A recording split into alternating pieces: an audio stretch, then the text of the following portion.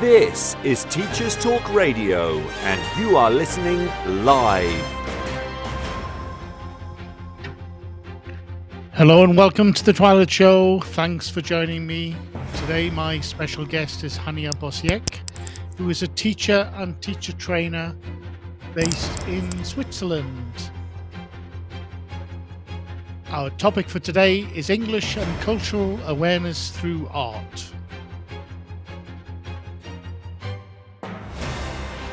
This is Teachers Talk Radio, and you are listening live.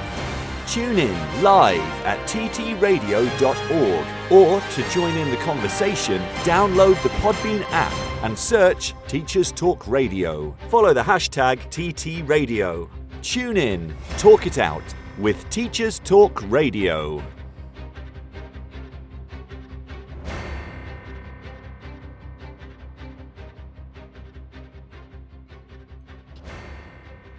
Welcome to the Twilight Show, everyone. I'm Graham Stanley, speaking to you live from Mexico City.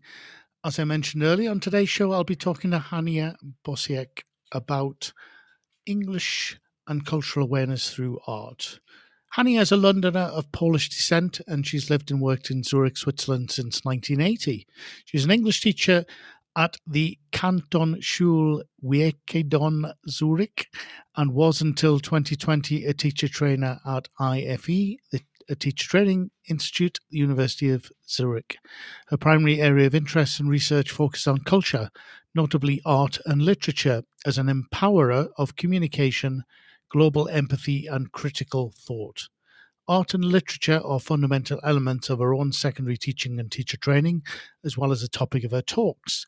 She's co-author of English Through Art, published by Helbling in 2011, and is a regular national and international speaker.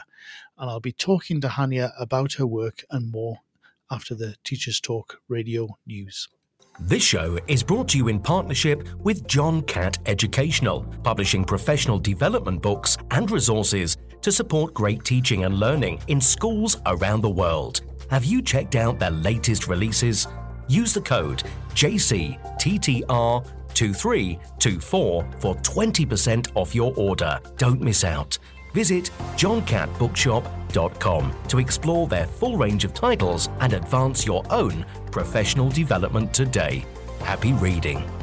Introducing Eton X from Eton College, a diverse range of quality online courses enabling young people to aspire and excel. Designed for self-study, these web-based courses empower your students with essential leadership, communication and academic skills for success at school and beyond. Our Study Skills course sharpens their learning abilities, while the AI Fundamentals course equips them with vital digital know-how in a fast-changing world. Other popular courses include verbal communication, critical thinking, writing skills, resilience, creative problem solving, and many more. Offer the Eton X curriculum in your school for free. Visit etonx.com to find out more. This is Teachers Talk Radio, and this is Teachers Talk Radio News.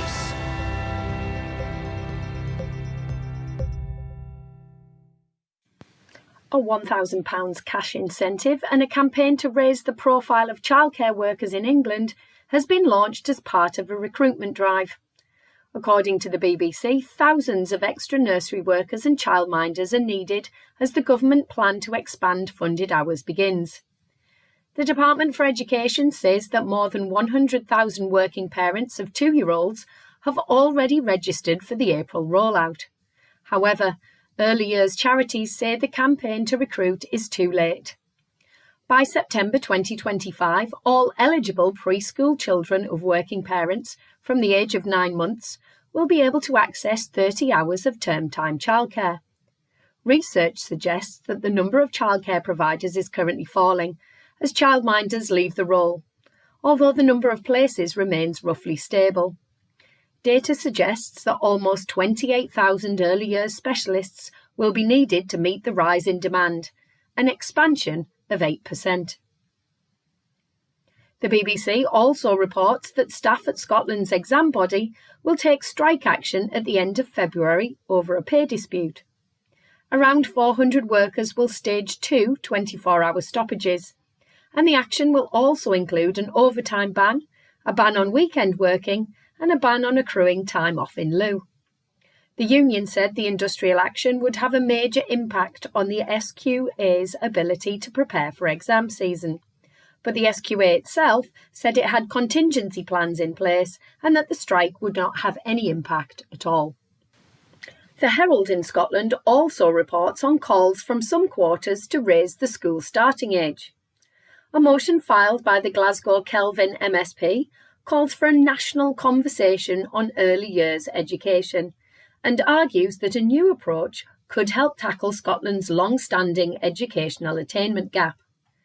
The proposal to raise the starting age secured cross-party support in less than 24 hours. It's not the first time that the SNP have called for an increase in the starting age for pupils, but with recent concerns that the school system in Scotland is not helping to close the gap between disadvantaged pupils and their non-disadvantaged peers, the plans have appeared again. Under the plans, children would start school at 6 rather than 4 or 5, and a kindergarten stage for 3 to 6-year-olds would be introduced, increasing the amount of early years education by 12 months, replacing primary 1. The kindergarten stage would focus on learning through play. Full details of the proposal can be read online in a variety of media outlets. Finally, Schools Week covers demands from the University of Cambridge to delay the new teacher training framework. The university has said it lacks confidence in the new framework and suggests a delay of at least a year. The initial Teacher Training and Early Career Framework, or ITT-ECF, was unveiled by the Department for Education at the start of February. The ITT-ECF will combine and replace the currently separate ITT core content and the ECF from September 2025. The university called for the change to be implemented no sooner than September 2026, if at all. This would allow for further consultation, it says, and revision, as the new framework was just a tweak on the current one and was a wasted opportunity. The education faculty at Cambridge also claims that the framework sets unclear and contradictory objectives for ITT providers. In the longer term, the university says a framework should be developed and led by a non-party political, cross-sector expert team.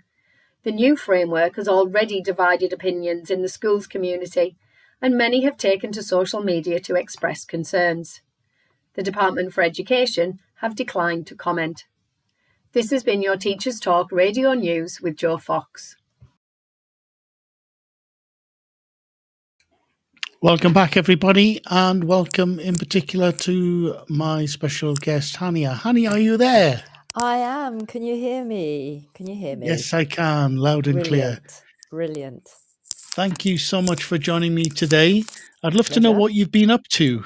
It's quite late afternoon, isn't it, where you are? Yes, it is. Well, in the immediate, I've been looking through some of my presentation notes and PowerPoint presentations about art and cultural awareness. Apart from that, I had a long train journey across Europe yesterday. So I'm true to my international roots and to the fact that I can't really sit in one place for a very long time. Wonderful. So I usually ask my guests to start off with, Hania, about how they became teachers. I'd love to hear about what it was that attracted you to education, to being a teacher, and also how you ended up in Switzerland. I think I'd actually use that verb, ended up, for teaching itself, because I never chose to become a teacher.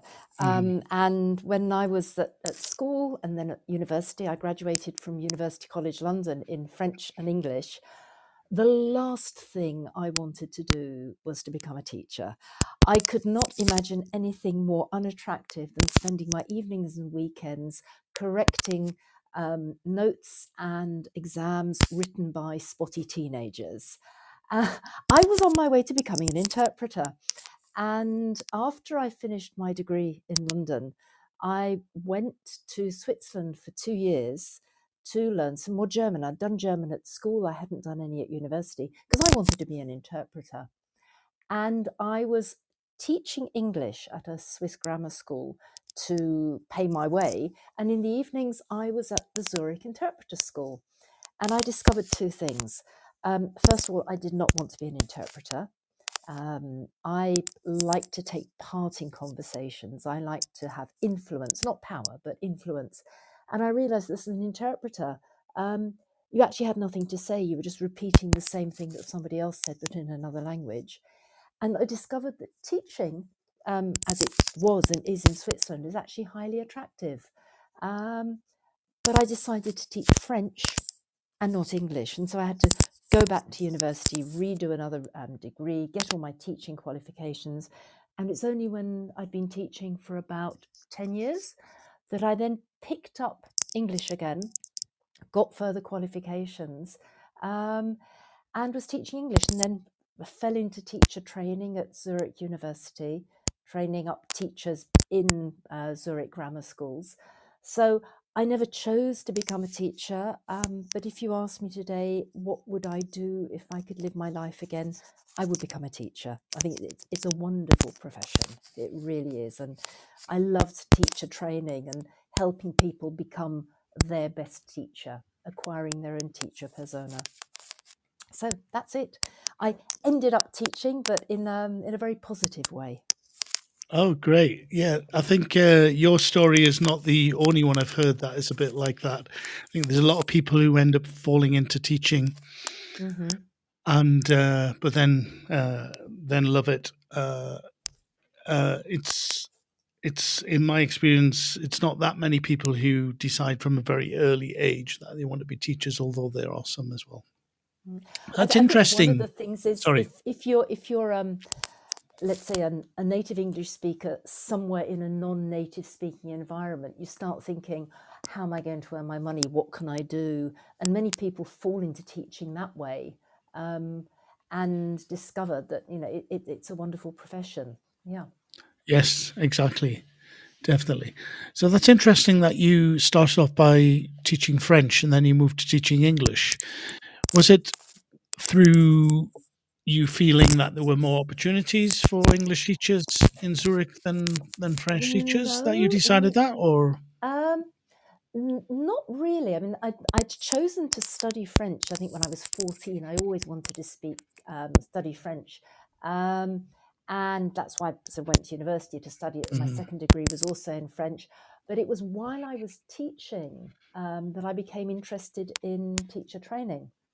And I was at a point when I was teaching equal amounts of French and English. There was a teacher training job up at the university. And I thought, go for it. So I went into it. I'd always loved French literature, French language. And I was against doing the pragmatic right thing, which was teaching English. Although as my one's mum, at some point, my mum actually said to me, why do you want to teach French? There'll be just so many more people who want to speak English one day. And she said that about 40 years ago, and she was absolutely right. Interesting. Hania, there's a bit of a clicking sound. I'm wondering if it's from your microphone and whether it's moving. Well, I'll tell you something about me. My students would tell you this. I can't stay still. I gesticulate a lot. So I've... is that better now? Yes, much better. Gone? Yeah, the clicking's gone. Good. That just means that I was moving too much and my microphone was probably touching the zip ruffling against, or yeah, exactly, your jump and stuff. Yeah, right. So I shall control my movements. Okay, I'll let you know if it comes back. But, yes, that's you. fine now. Yes. That's good. Yeah, good. So,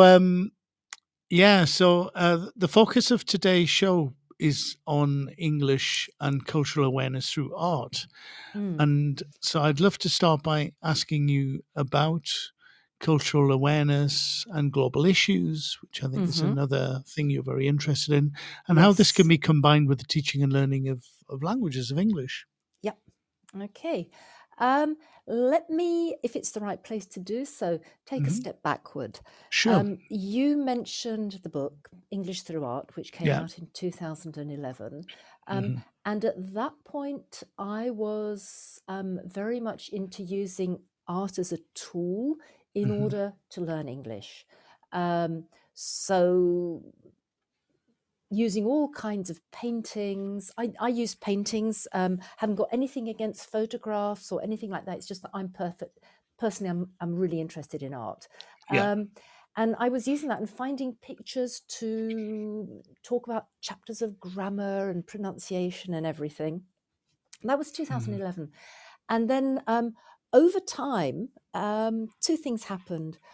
First of all, I started using art to illustrate literature, Mhm. and then art to write poetry, ekphrastic poems. Mhm. And I sort of started seeing more potential.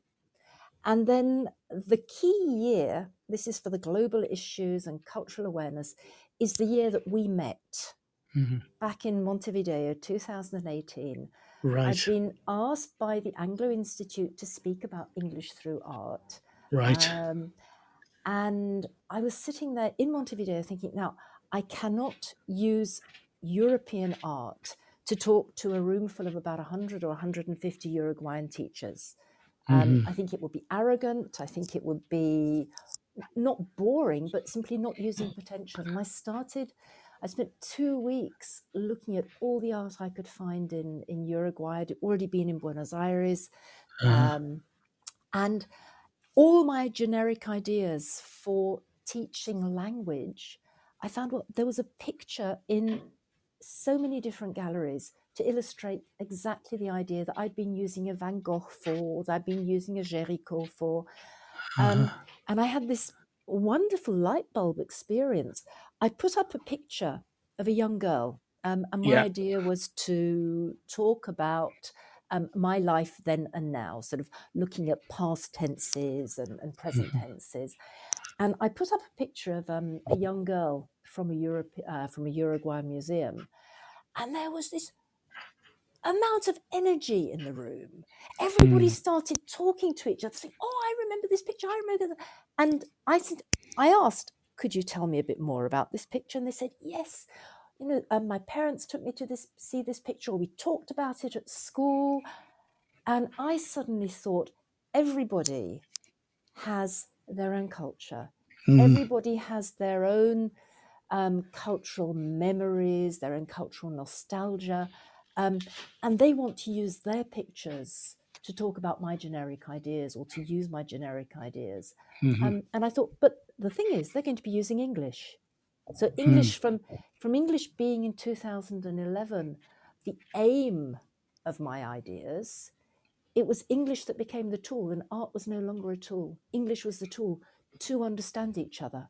And I thought, goodness, this Uruguayan person going to Europe and showing this picture is going to be saying so much about themselves and about their country.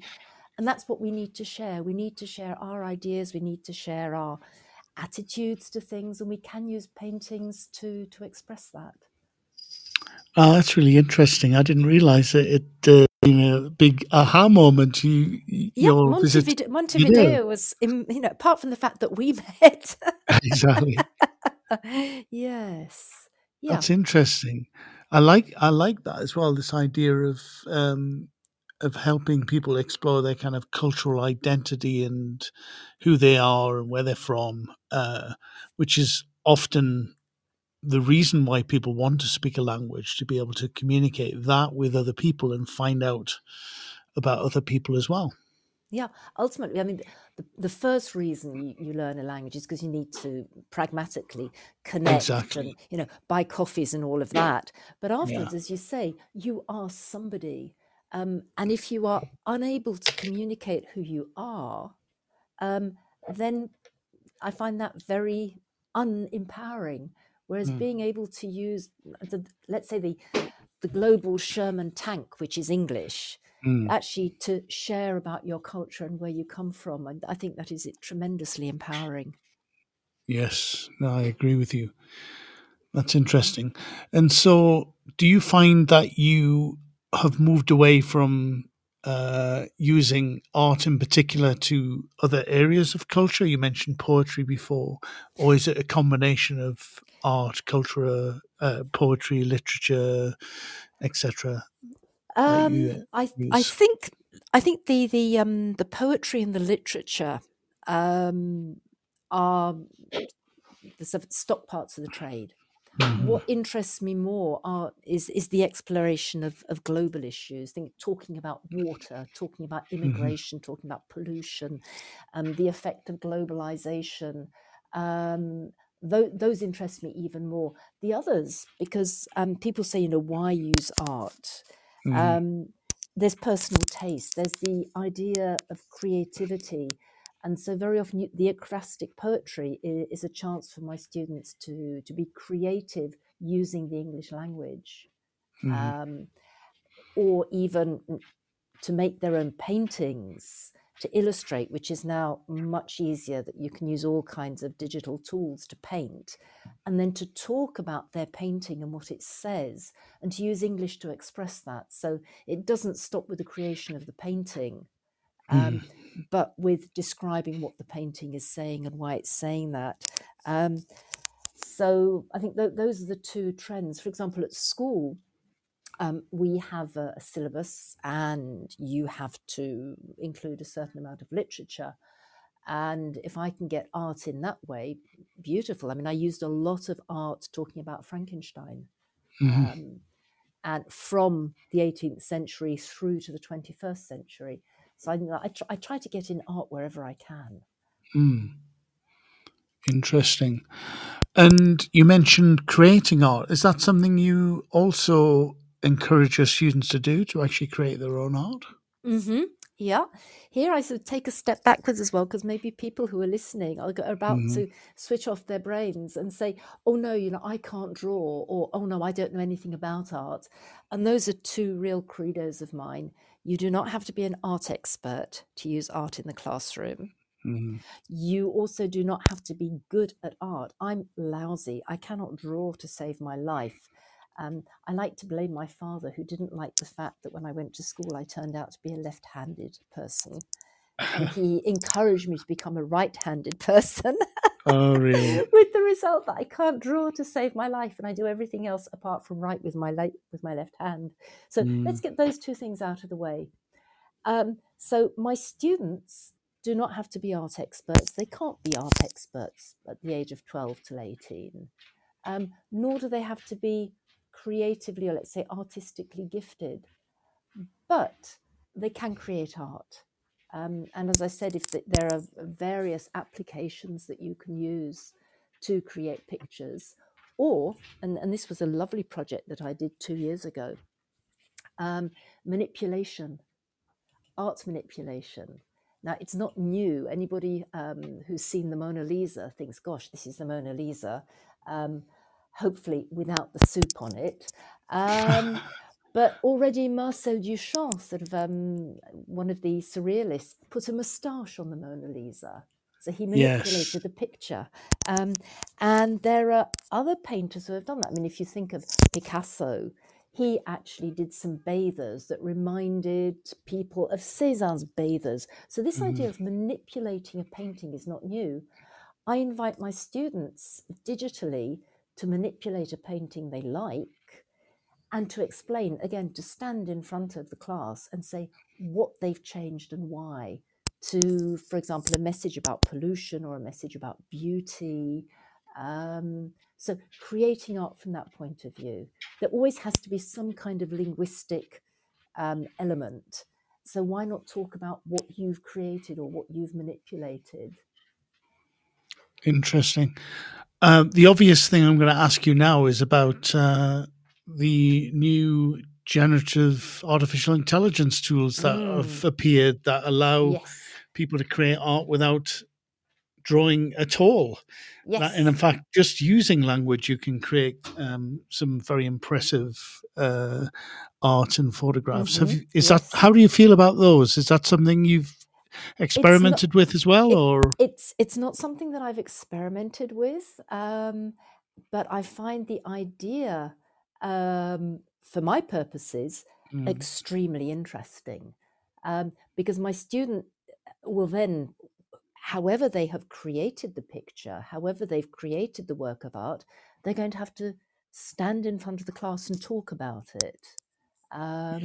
So, and that's okay for me, for my purposes. And I find it a fascinating idea. I think in 10, in 20 years' time, we're going to be asking ourselves, who is an artist? What is an artist? Is AI's set of sunflowers going to be better, nicer, more successful than Van Gogh's sunflowers? And I think it's a fascinating thing. Yeah, I just hope that nobody's going to make a lot of money with it. Well, I think that's already happening. Oh, yes. Yeah, I think there's a case in the last sort of year or so. Last year I think there's a case of an artist winning an art competition through creating something through one of these generative art tools. Yeah, and it was submitted. He won the prize. There's also photographers who've done this as well, I think now, and they only admitted it after they won the prize. So it is something that is dividing the art world. I think naturally there are a lot of artists who feel very threatened by this, but also a lot of artists who feel that it's taking the kind of humanity out of what they do if it's something's created by a machine. Yes. Well, whether it's a work of art or whether it's a work of literature.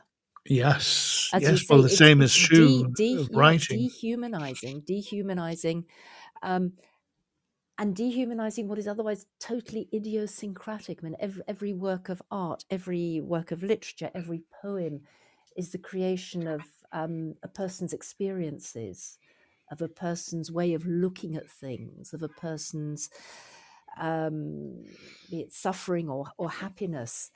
And that is something which I feel cannot be replicated by a machine. A machine can do a product, but it can't have experienced everything that goes into the painting or into the work of art. Yeah, definitely. I think it's a fascinating, as a language educator, I think it's a fascinating thing at the moment that you can bring into the classroom. For example, you can bring into the classroom two pieces of art, one of them created by AI, one created by a human artist, and just explore how the students, for example, feel about them without revealing which was drawn or which was created by the human artist and which by the machine, and then kind of reveal it and have the students kind of react to what they decided they preferred and whether they changed their mind and how they feel about it. It's a fascinating discussion, I think. Yeah. That you can hold at the moment. The wonderful thing about using art is that there is no right answer. And that's also something I find very empowering for students. Looking, have you heard of visual thinking strategies? VTS. I'm not sure I have. I'm not sure I have. Please explain. Very, very, very interesting. I first came across that thanks to somebody who now works in Barcelona, Kieran Doherty. Oh, yeah, I know Kieran. You know Kieran. Lovely. Good. Yeah. Small world English language teaching. It is, exactly. And I heard him talking about VTS and about Abigail Hooson from the Milwaukee Art Museum, and this idea that there are three questions which you can ask somebody, which are: what can I see? How does it make me feel and why? And what more can I see? So you're inviting the student to go into the picture and seeing. And this idea of how does it make me feel and why is very interesting. I've taken that idea up and I've added a C to it. Now, you don't need to be a rocket scientist to think about what the C stands for. So visual thinking and cultural strategies. Okay. So when I look at this picture, the way I look at a picture reflects my culture. So two people looking at the same picture are not going to be seeing the same thing in it. They're not going to be reacting in the same way. And so there is no right answer. It's just a personal answer. So going back to your example of two pictures, one created by AI and one by a human artist, the students can very easily say, well, I prefer this one, or this one makes me feel like this, or, what I can also see in this one. And there's no right answer, that one student is going to be right and the other one is wrong. And that in itself, I think, is something that encourages discussion. Yeah, definitely. I think this idea at the moment of what's fascinating about it is it's taking us all by surprise. I think just how effective these tools are, and where nobody really knows what is going to happen next, really, with them. And there's a lot of talk about people's jobs being threatened, people's livelihood being threatened. I mean, I already know, as an anecdote, I know here in Mexico that an educational publishing company that one of my colleagues' partner works at, they've stopped using the freelance graphic designers now and have employed a prompt engineer, as the term goes, to use generative AI art tools to actually create the graphic needs that they need. They've done that because it saves them money and it can be done quicker. Yeah. Yes. Well, I must say it will save them money in one way, but the fewer people you employ, the fewer people are earning and can pay taxes, which you need for society, and the fewer people are going to be paying contributions. I think the day that robots and AI have to pay tax and contributions, that's okay. Yeah, I'm not sure if that will ever happen, but I do envisage a time when we reach the time when, the AIs are creating the art and literature, and they're also the ones reading the art and literature. And we're going to that's a do bit away of a with scary humans. future. Yeah. Unfortunately, I think it does seem to be, in the long term, this idea of creating ourselves is to kind of, if you like, the next stage of evolution, maybe. Who knows? But that's a bit beyond, I think, what we can imagine at the moment. But it prompts a remark. Going back to Montevideo in 2018, one of the exhibitions that I went to was at a museum that you might remember, Museo Blanes. Oh, yes. Yeah, wonderful, exactly. Wonderful museum. Wonderful museum. And there was an exhibition in there by a modern artist, Uruguayan, called Love. I hope I've pronounced it properly, because I think obviously of German origin originally, but sort of grandparents or something. Very modern stuff. But there was the title of the exhibition was ¿Por qué? Why? Yeah. And why create painting? And there was a caption saying that the future of a country is in its culture and the power to express itself. So we need to be aware of our culture, and we need to have the power to express ourselves about our culture. It goes back to what we were saying a few minutes ago. Yeah. So I don't think that is something that AI can do on its own. It's still, presumably, it still needs somebody to ask the right questions, to put in the right input for it to create something. I mean, day AI can do without us, that's when we're worrying. Yes.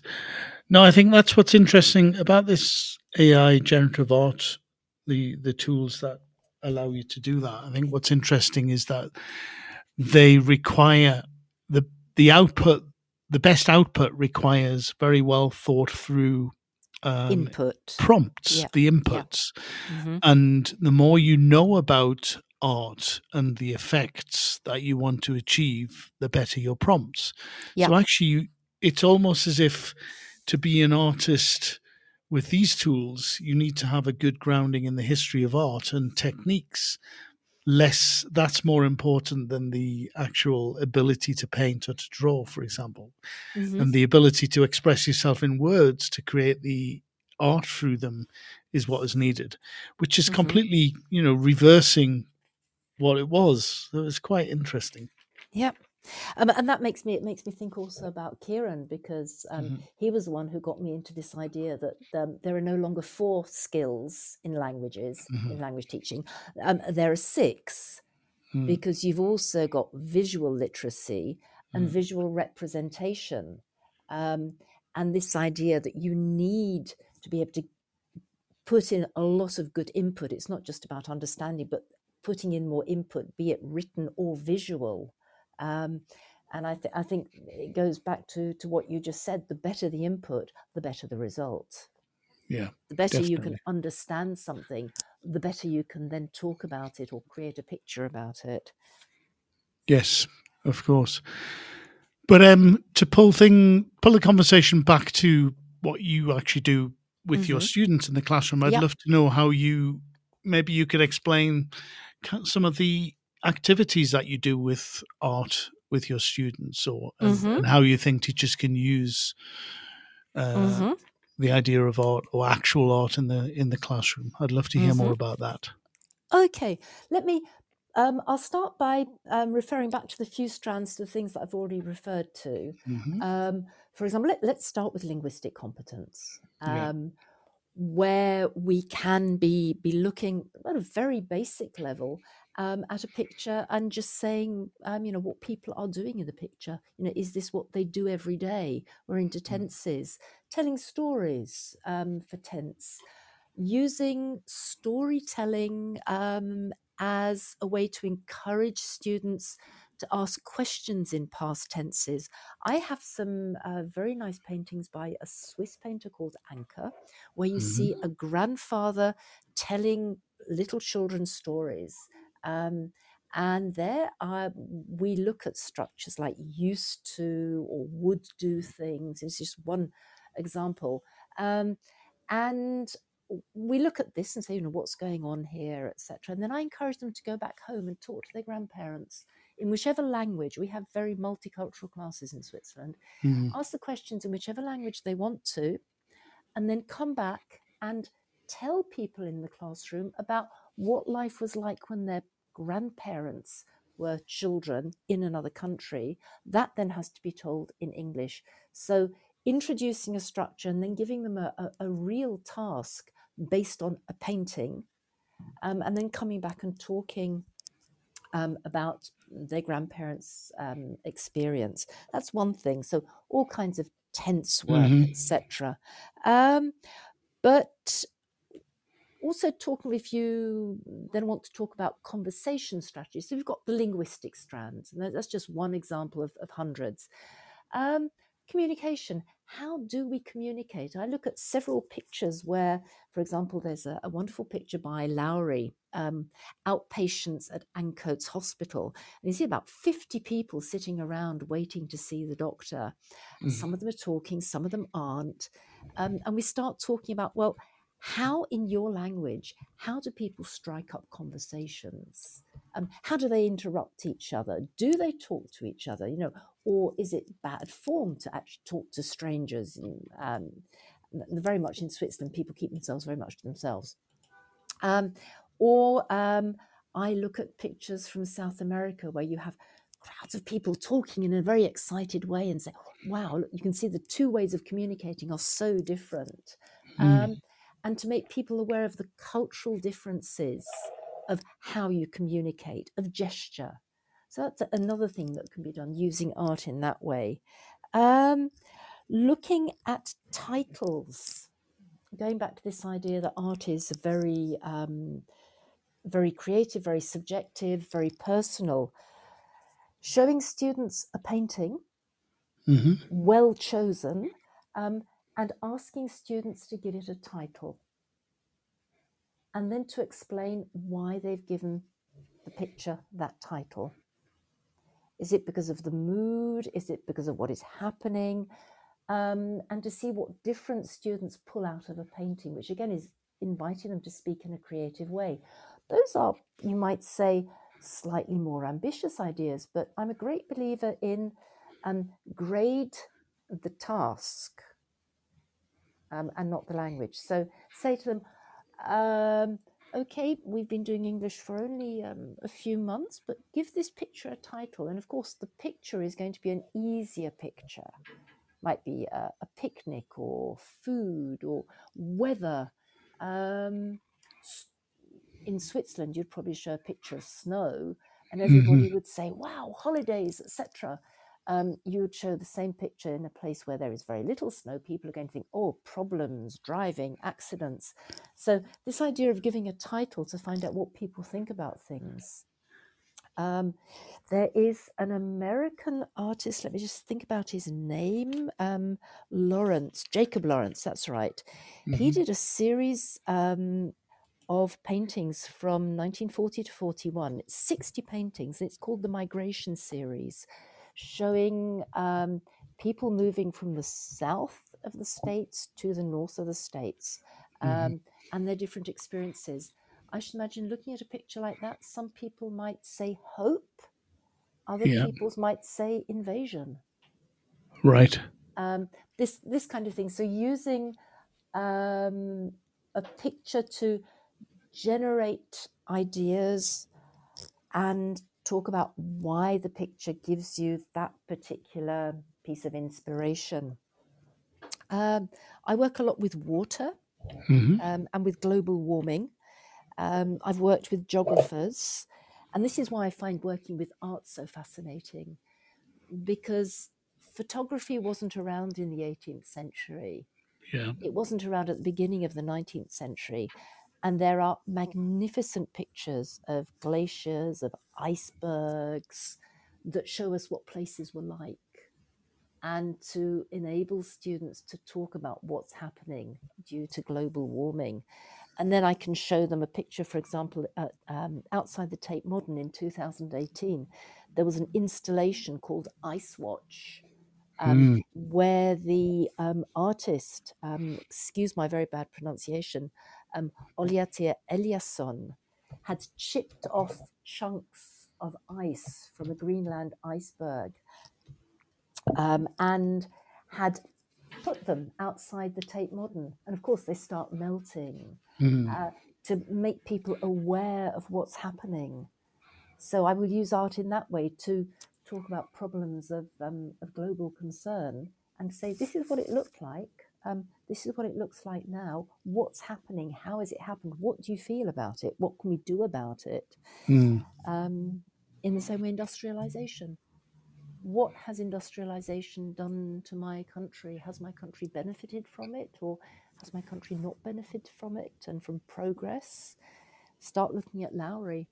I had a very interesting experience in an exhibition about 20 years ago, and I saw Lowry's picture. Lowry, very famous painter from the 1950s. And most of what we saw in the north of England. And there's one painting which is called the Lake, and it looks completely wasted and dark and everything. I remember standing in front of that saying, oh my goodness, this is China. And of course, it wasn't China at all. It was in the 1950s in the north of England. So again, helping my students talk about things which concern them, which also make them feel frightened. Immigration, war. We know what the world is going through at the moment. Very worrying times.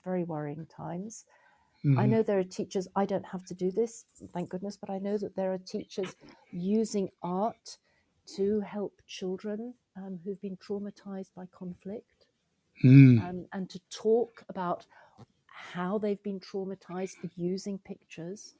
That is extremely valuable as well. Yes, definitely. So there are some teachers who might be wary of bringing some of the subjects you've mentioned into the classroom. Just some of the things perhaps would be considered taboo by some teachers. Yep. Other teachers might be kind of afraid of what some of their students may come out with and how they would deal with it. What would you suggest to teachers who are a bit wary of that? I think I would suggest to err on the side of, let me think of a good word for this. Be careful. I think you can't go in straight away. For example, 2015, The Guardian reproduced a picture of Géricault's raft of the Medusa, and that was very shocking for many people. It's a picture that shows a raft that with people who have survived after a shipwreck, accusations of cannibalism among those people who survived, a very shocking painting because they wanted to talk about immigration. I don't think I personally would bring that into a class of 14 or 15-year-olds. No. If I were to talk about immigration, I would probably take a picture of somebody staring out to space, maybe looking slightly lost, and thinking and saying, well, this person has maybe changed countries. There are some very good paintings like that. So I think I would approach it with care. And of course, I'm speaking from my context, which is Switzerland, where even if people have come into the country and have bad experiences, they are usually able to integrate into classrooms where people take care of them. And Right. maybe in other parts of the world, that's not possible. It's like, I think in some parts of the world, it might be more difficult to talk about feminist issues or more social issues. So being careful, being very, very careful. But on the other hand, I'm going to quote something which has also influenced me a lot. I heard somebody speaking in Malta in 2018, Joanna Norton. I don't know if you know Joanna Norton. I don't think I do. Very, very interesting. She does some excellent work using art, teaching. And she says, this is quotation, critical pedagogy is confrontational. We learn to confront difficult issues through art and representation. We see others' point of view, the relativity of it all. And I remember when she said that, I scribbled it down and thought, this is so true. We tend to be over careful maybe today. We're very careful in the classroom not to bruise other people's sensibilities, etc. You know, we put on our kid gloves, etc. But ultimately, that's not life. I think you have to know who your students are and to have built up a good dynamics with your students, a good relationship with your students. And not be judgmental. No. Especially if you don't agree, or if you have a different political viewpoint or a different social viewpoint from your students, you can't kind of impose that upon them, can you? No, you can't. No, and everything is so relative. There was a wonderful picture, another picture I saw in Uruguay, by a Uruguayan artist called Torres Garcia. Oh yes, and he turned the Americas upside down to show the relativity. It's a sketch. It's in a book. It's not even a painting. But he turned the Americas upside down. So That's South right. America was at the top and North America was at the bottom, saying it's also relative. You know, how would North America feel if it was in the South? Yeah. And how would South America treat the Southerners once it was in the North? And I found that very interesting. So everything is so relative that we mustn't be judgmental. And it goes back to this idea, using art, there is no right or wrong.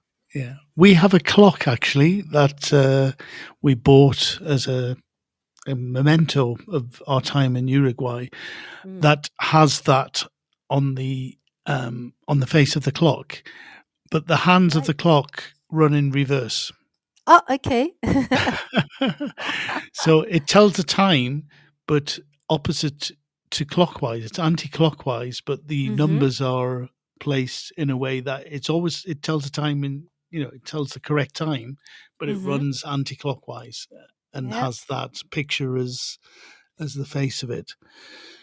And actually, one of the things you mentioned, the raft of the Medusa, and I remember when I first came across that, it's a very striking image, as you say. Yeah.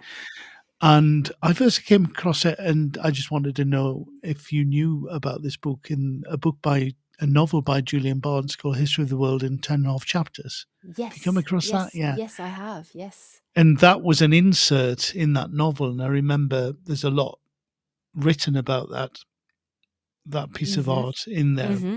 Yep. Yeah. And it's fascinating. It is an absolutely fascinating picture. And the first time I saw it was in an exhibition. I just stood in front of it. I think this Wow. goes back to another one of my hobby horses, is that using art encourages our students to look. Because nowadays we know, you've got a phone in your hand, you go flick through. You want to meet somebody, you go onto Tinder, you go flick through. And the idea that you actually have to look at something for a long time and be drawn into a painting, I think is very, very valuable. That's one of the ideas behind the visual thinking strategies. And a painting like Géricourt, you just stand there and there's so much in there.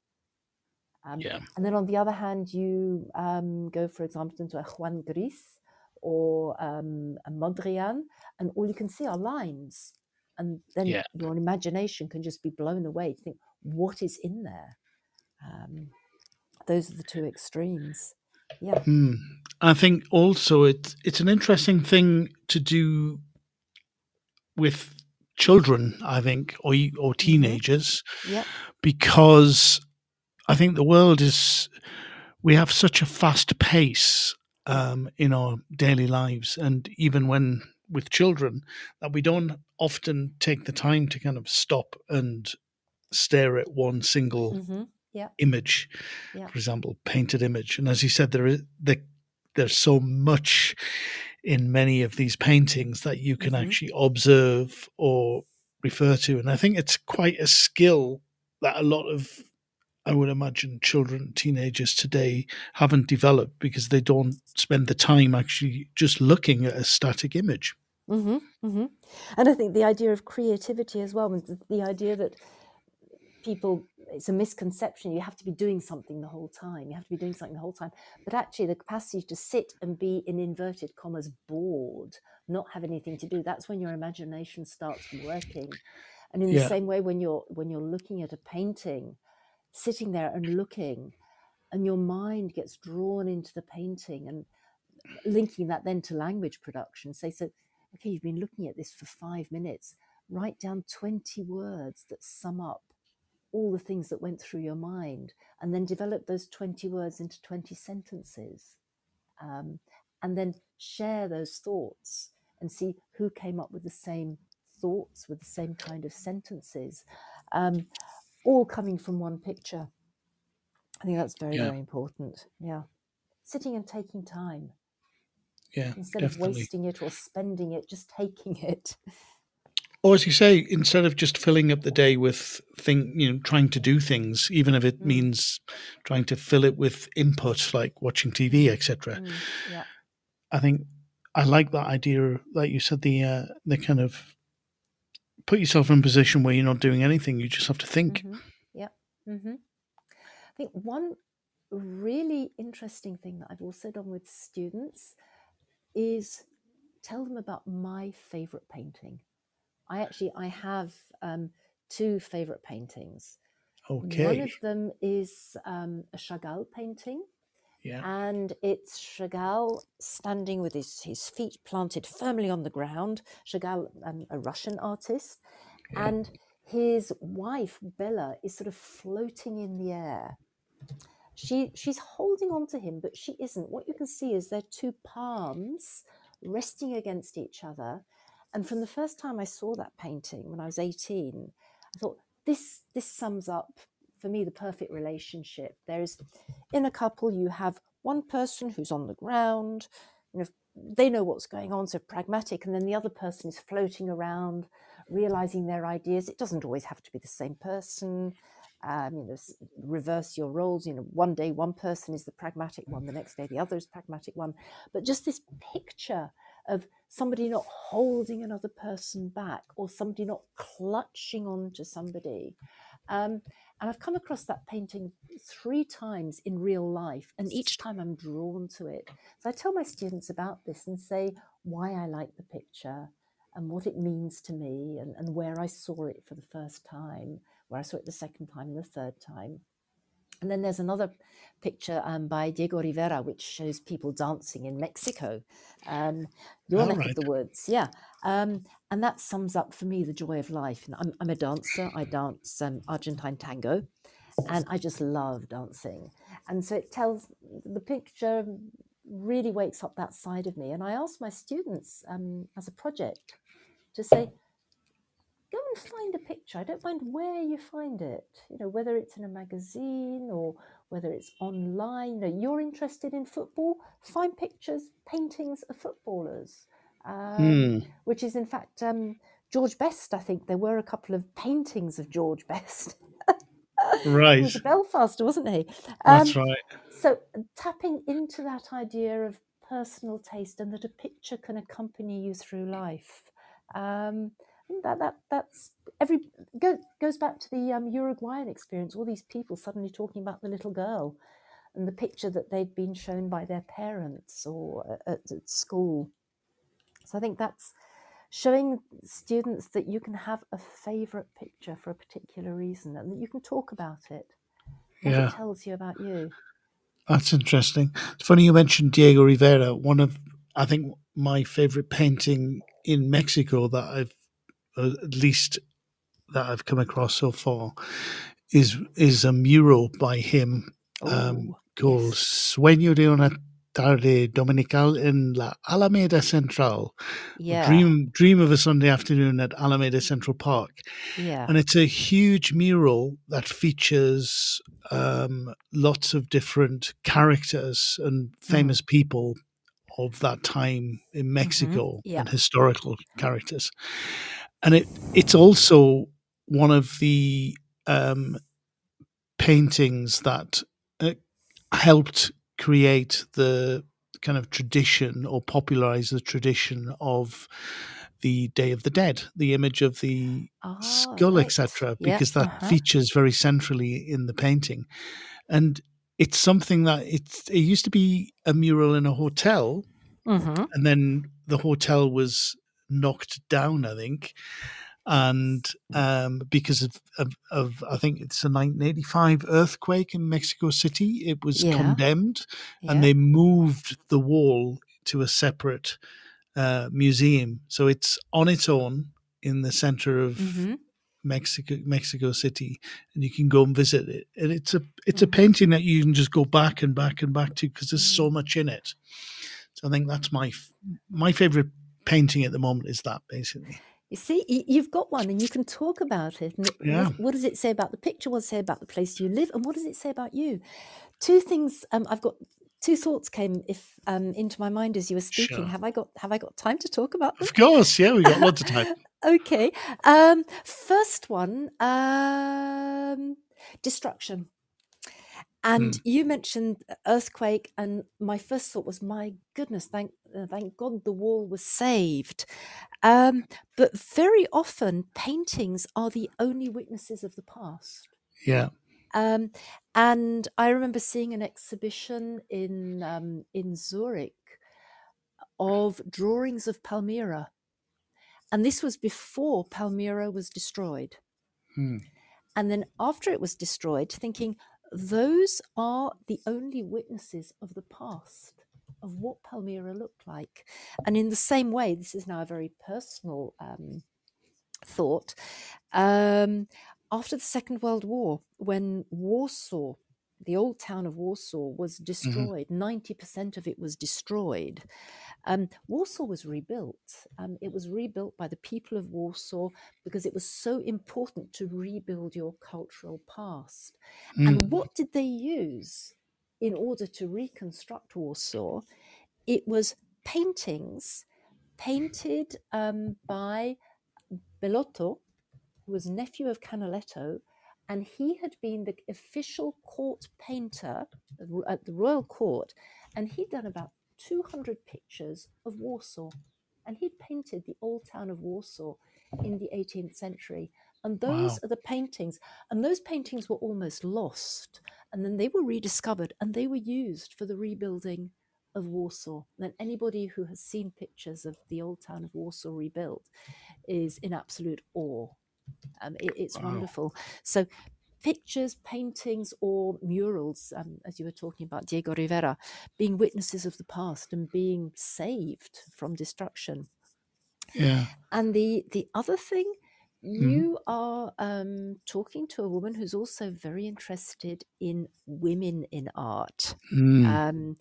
And you said Diego Rivera, so who do I think of? Frida Kahlo. Exactly. And she We've features in that mural as well, very ah prominently. you'll make me. I want to go and Google it afterwards to have a good look at it. Mm. And then we think of people like Auguste Rodin, the sculptor. And one of his muse, I'm not going to use the word muse because that sort of shows exactly what people thought about women in art. Mm. A co-sculptor has been Camille Claudel. Mhm. But far more people until recently were aware of Rodin than of Camille Claudel. And this idea of women in art and women's position in art, which the galleries now, I think it's the past 10 years, have been looking at and saying, goodness, we've got all these women hanging on the walls, usually with very few clothes on, but how many women artists have we actually got, whose paintings we've got? And obviously that is a changing dialogue. There are two Yeah. exhibitions on in London about women artists, and I think there's a new one opening in April about sort of 400 years of women artists. Oh. And I think is it the Tate or the National in London have just done an exhibition about the Guerrilla Girls. And Right. this was in the 80s, women dressing up as gorillas to try and bring people's attention to the fact that, where are the women artists? I think that's also very empowering. If you're trying to talk about issues of gender and equality, look at two paintings, say, okay, one of these was painted by a man, one of these was painted by a woman. Can we tell which and why? Why do you think so few women artists were known in previous centuries? Well, they weren't allowed into the studios. Why did Mary Shelley write, when this is one theory, why did she write Frankenstein? She wanted to be an artist, but she wasn't allowed into the artist studios. Women weren't allowed in the artist studios. So she wrote instead, she created her monster, although Yeah. I think he's not a monster, he's a creature, Mhm. in words rather than painting. So I Oh, think I didn't that's... know that. That's really interesting. Yeah. She was very aware, because her two parents were very famous intellectuals. She was very aware of the trends in at that time when she was writing. Mm. When she produced her first edition, what was it, 1811 or 1818, I think the first edition was, which wasn't even published under her name. It was published anonymously, or even they thought it was Percy Shelley who had written it. And it wasn't until the 1831 edition, the third one, that her name actually went on the cover. Right. But I didn't know that. Yeah, she knew all about the artists and people. Géricault, his picture, 1815, I think it was first seen, first displayed. Géricault had been to all the morgues to study bodies and anatomy and everything. She couldn't do that, but she knew that that was happening. She was aware of Fuseli and all of his paintings. So she was aware of the painting, but she couldn't paint. She wrote. It's all very, very interesting, what women could do and couldn't do. I think the interesting thing about Frankenstein and Mary Shelley is it's quite, even to this day, when people are mentioned as being the who are the first people to write science fiction, most people think of I don't know, Jules Verne, H.G. Wells, etc. But Mary Shelley predates all of them. Yes. The first work of science fiction Yes. is by her, basically. But it doesn't popularly recognize that a woman created the first science fiction novel. still let by many alone people. let alone at the age of 18. Exactly, yes. I mean, Incredible. she was 18. She was 18 when she wrote that.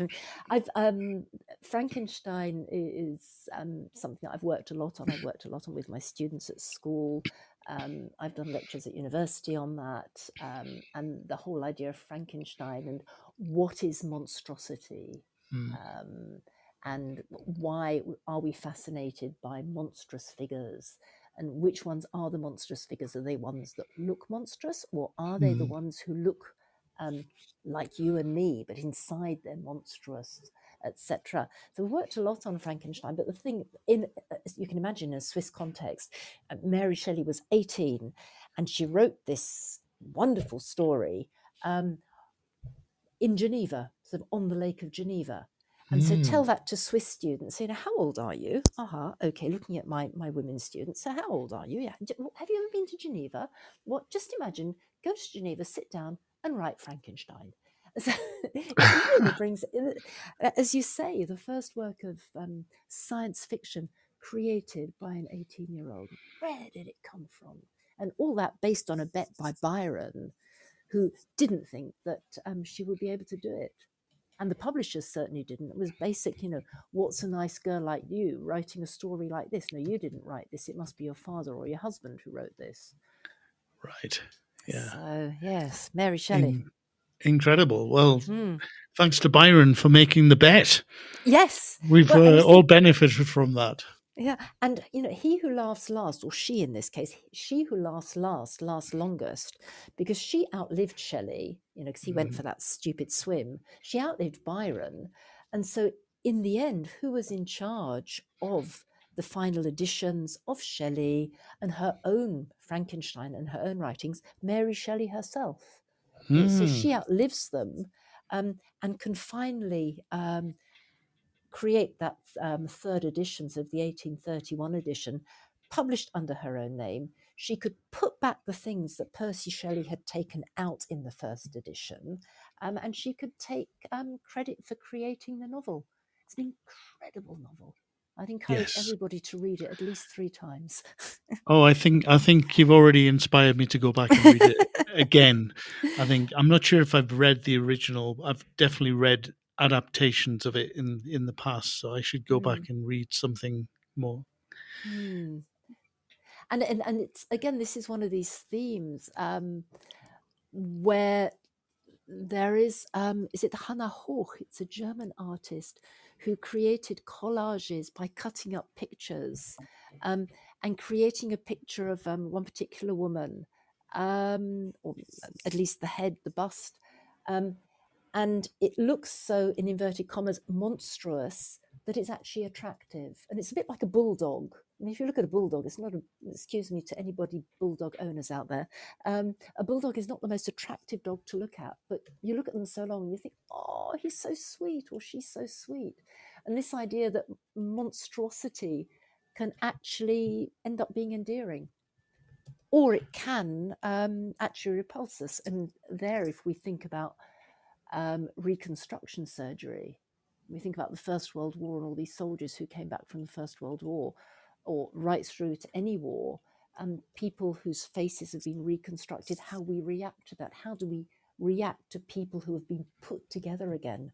We're back with Frankenstein. I mean, he was put together. Very interesting topic there, monstrosity. Yes. Yes. So, as we've started talking about literature, what about more modern literature? And do you use modern writers, poets with your students? And are there any that you recommend that work really well? Let's start with, I'm going to name a particular author, and that's Tracy Chevalier. Now, the reason I mentioned Tracy Chevalier is because her Girl with a Pearl Earring, a long time ago, is the thing that started me off with literature and art.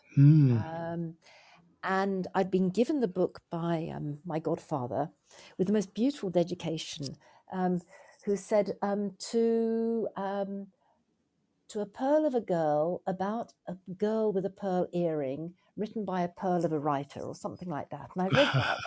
And then I thought, wow, all these pictures that are described in this novel. And this is now no longer an original idea. So many people have done it. But the idea of looking at paintings that are mentioned in novels, and that set me off combining poetry, not so much poetry, but paintings and literature. And that particular project, because I know you might be asking me about CLIL later, I did a project for the first time in Norwich. We went to Nile with a group of CLIL students for 3 weeks. And we'd read Girl with a Pearl Earring, we'd looked at all the paintings and everything. And then we went to Holcombe Hall, which is a stately home.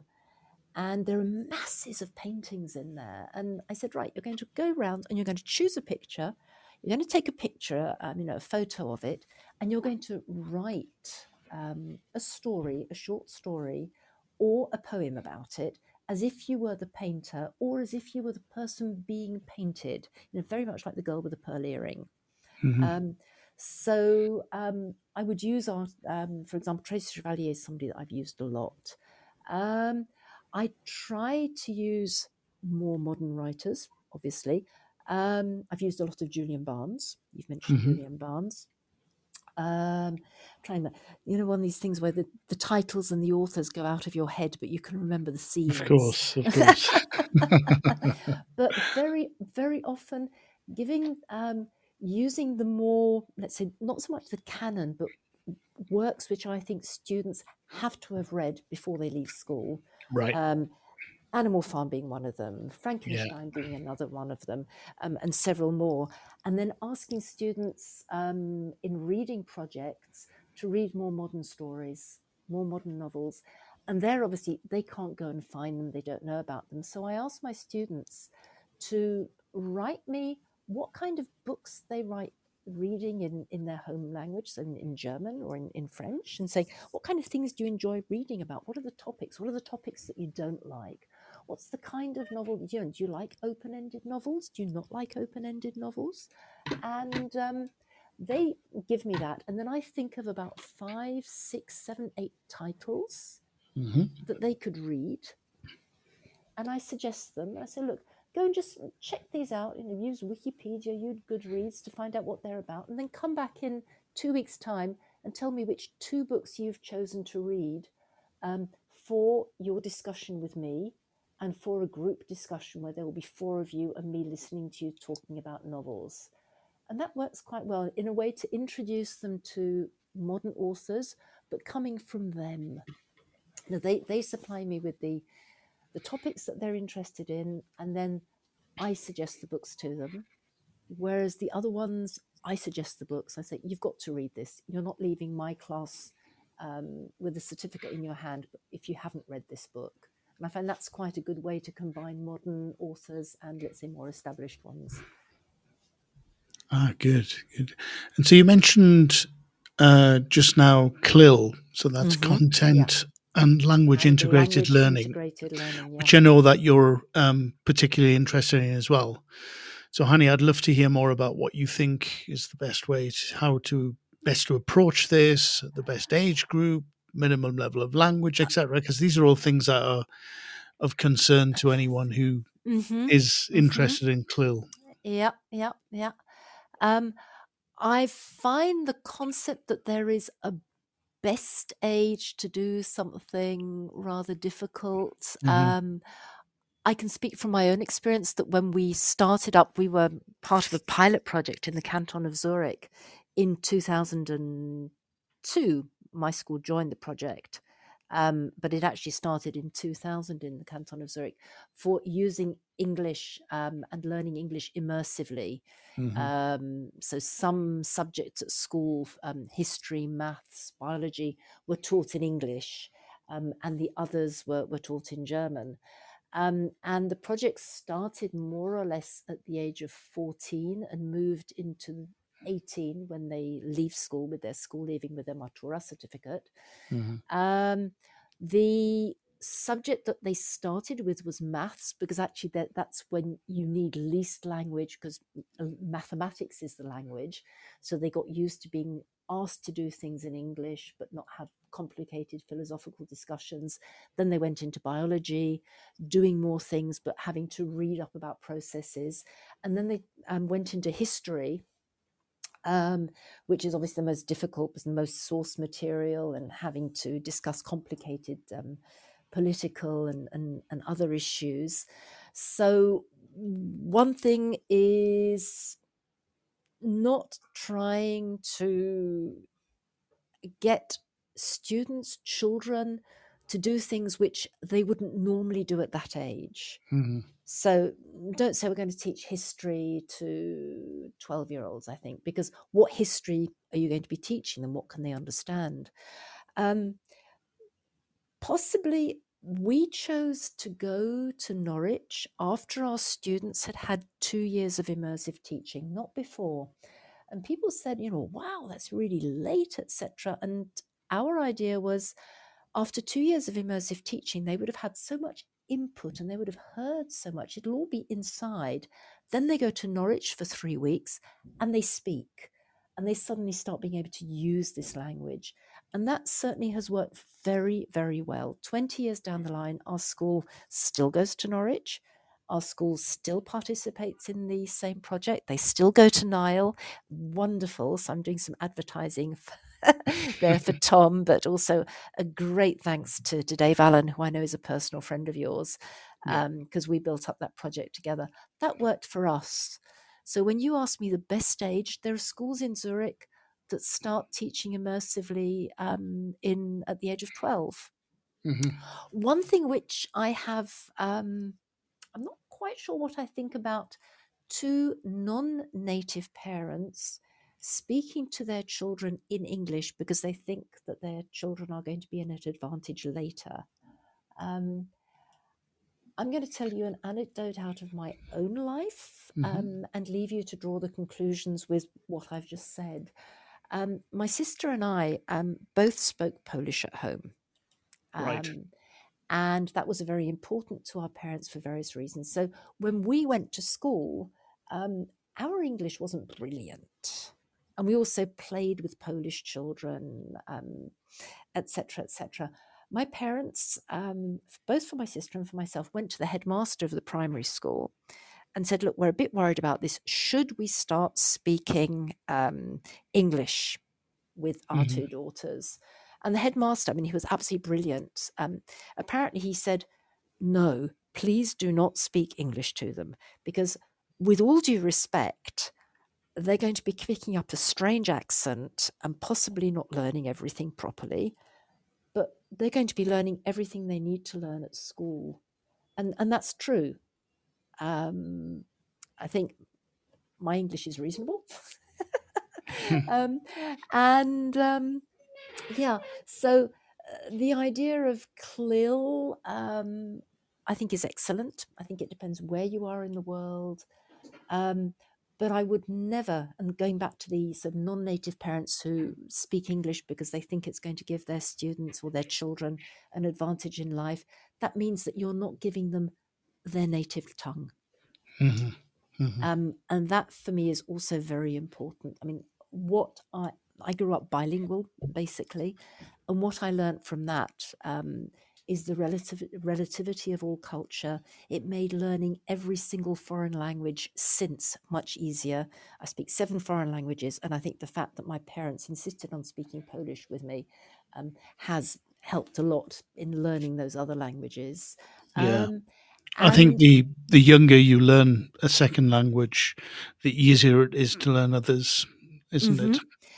I know as an adult trying to learn Spanish that is the case. I think I wish I'd learned it when I was younger.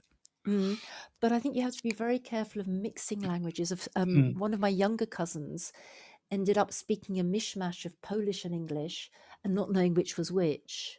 Right. So I think that in any context, be it in CLIL, where you go into the classroom and say, this is the classroom, here I speak English, what I hear is English, what I read is English.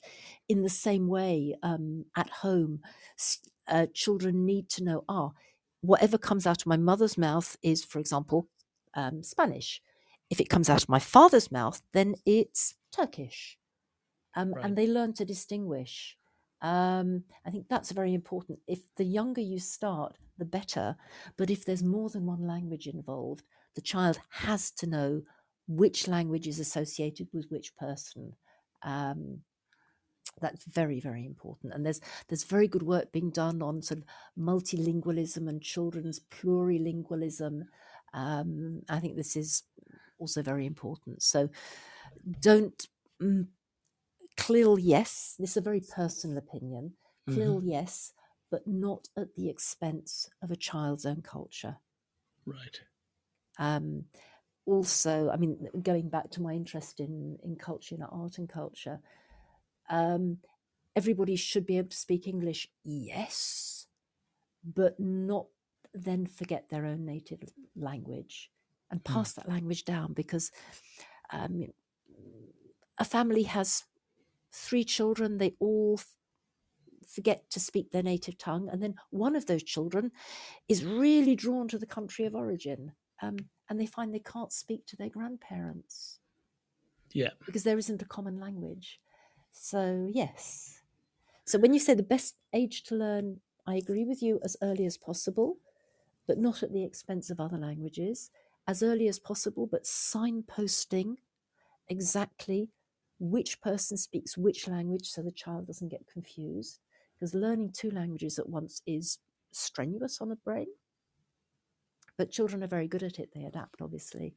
And learning Spanish at a later age, yes. Carry on learning. You're in Mexico now. Oh, yes. I'm sure you speak excellent Spanish.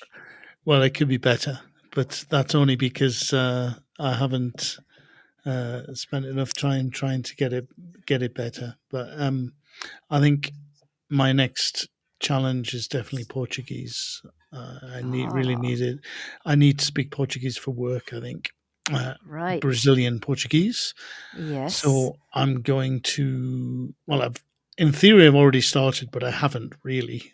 So I'm going to actively start learning and speaking that. I'm going to Brazil next week. So I need to, that's always a good reminder. Whenever I go, it's like, I'm always reminded I really need to learn this and speak it. Right. And I think there you're addressing the issue of motivation, and be it CLIL and be it an adult, motivation is going to help you learn. So how can we motivate our students? And if I go back to the idea of art, motivating them because art is creative and drawing art in creatively. There is no right answer. So I'm motivated to give my thoughts, to share my thoughts. Motivation, not losing your own culture. And then pragmatically, you need to learn Portuguese. Somebody else needs to learn English. So I think motivation in all ways is so important. But that's another interview with somebody else. And Hania, just to finish off, what about the languages you speak? Do you have any desire to learn another one, or do you think you now have enough? You said 7 languages that you speak. I don't think you can ever have enough languages. Well, let me give you the list. It's Polish and English as mother tongues, and Polish I studied up to A level as well. So Polish written and read as well. Then along came French, then along came German and Swiss German, which is very different to German, as you will see with Portuguese and Brazilian Portuguese. Yeah. And then along came Italian, then along came Spanish, but they're all the same thing. I mean, I really admire people who can speak a language with a completely different alphabet. So if now this is possibly in the current world situation, this is not a particularly good idea. I'd love to learn Russian, right? Because I'd love to be able to read Dostoevsky and Tolstoy and Pushkin in the original. And I've got a head start through Polish. I mean, I just Of have to learn the course. alphabet. So Russian would be the next one. And in fact, when I was choosing, because I learned Spanish immersively, I went to Madrid to learn it immersively. Mhm. And I was thinking, this was to do with the CLIL project at school, thinking, okay, I want to do exactly what my students are going to be doing, learning a language immersively. Which is it going to be? Spanish? So thinking, because I could speak French and Italian, or is it going to be Russian because of Polish? And then I chose Spanish because I thought it would be more practical, not because I wanted to teach it.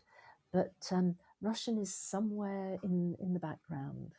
But to read the big authors, and I can't Yeah, imagine being able to read Tolstoy in the original of and course. not in translation. Probably not something that I'd recommend you do immersively at the moment, though, to go No, to Russia to learn Russian. that's what I said. That's what I Yeah, said. it's it's always a shame when the world changes and Yeah, things that you think. I've always wanted to visit Russia and yeah. I've put it off. Mm, Before I went to Uruguay, I had the opportunity of doing some teacher training in Russia, in yeah. Siberia, believe it or Oh, not. yes. And we had Kazakhstan. this idea, me and my Yeah. wife, to take this Trans-Siberian Express to Oh, yes. and end up there and then spend some time teaching there. And in the end, the job offer to work in Uruguay came up, so we never got to do it.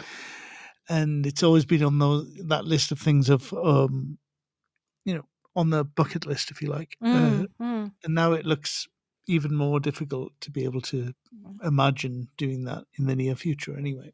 Yes. Well, I must say that from the point of view of where we are at this very moment, I'm glad you chose to go to Uruguay. Otherwise, we would never have met. Yeah, And I wouldn't be talking to you about art on the radio, you of sitting in course. Mexico, and me currently sitting in the south of France. Yes. So, Oh, I didn't realize you're in the south of France now. I thought you were I in mean, yeah. Zurich. I move between Zurich and the south of France because Okay. there's the one thing I need to correct on the bio.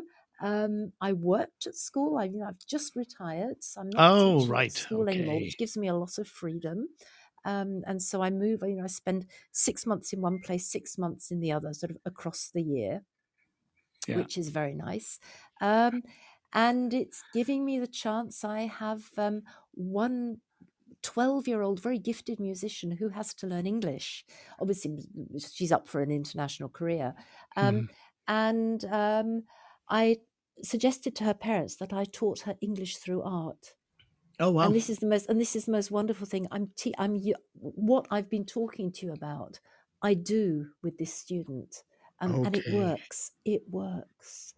And I would love to try and bring this into a museum here locally, or simply just to talk about it more. I mean, I've done lots of talks. You mentioned I talk internationally, and I've done lots of stuff. And I did one plenary in Greece, Tisol, Greece, in the middle of COVID, and realizing the potential of doing things via Zoom, the Yeah. potential of doing things online, to share my ideas. And I've shared all my ideas with my teacher trainees, and I know there Great. are some out there doing really good work. So that would be my next project, to be able to speak to more people about this and convince them that English through art is a wonderful way to deal with all the horrible things going on in the world. Hmm. Wonderful. Well, I wish you all the best of luck with these new projects and with Thank learning you. Russian. Yes. And And you with Portuguese, Brazilian thank you very Portuguese. much. Hania, it's Hmm. been a pleasure speaking to you. It's been Thank you for great to be able to inviting me. catch up Hmm. and talk. And thanks for sharing very generously all of the ideas and the way that you approach art and culture with the teaching of languages. I've really enjoyed speaking to you. My pleasure. Thank you very, very much for inviting me. Okay. Thank you, Graham. Thank Bye. you. Enjoy the rest of Bye. your weekend, Hania. You too. And so, everybody, that brings us to the end of today's Twilight Show. Many thanks, as I said, to today's guest, Hania Bociek, and all of you who joined us live. Thank you also to all of you who are listening back to the recording. And so that's it from me. There are Teachers Talk radio shows all week on all manner of interesting and exciting topics. So please listen in live or to the recordings. And I hope you will join me again next week at the same time. Bye for now. This show is brought to you in partnership with John Catt Educational, publishing professional development books and resources to support great teaching and learning in schools around the world. Have you checked out their latest releases? Use the code JCTTR2324 for 20% off your order. Don't miss out.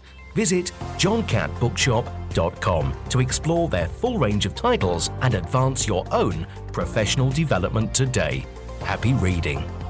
Introducing Eton X from Eton College, a diverse range of quality online courses enabling young people to aspire and excel. Designed for self-study, these web-based courses empower your students with essential leadership, communication, and academic skills for success at school and beyond. Our Study Skills course sharpens their learning abilities, while the AI Fundamentals course equips them with vital digital know-how in a fast-changing world. Other popular courses include verbal communication, critical thinking, writing skills, resilience, creative problem solving, and many more. Offer the Eton X curriculum in your school for free. Visit etonx.com to find out more. You've been listening to Teachers Talk Radio. Tune in live and listen back at ttradio.org. We look forward to hearing from you next time on Teachers Talk Radio.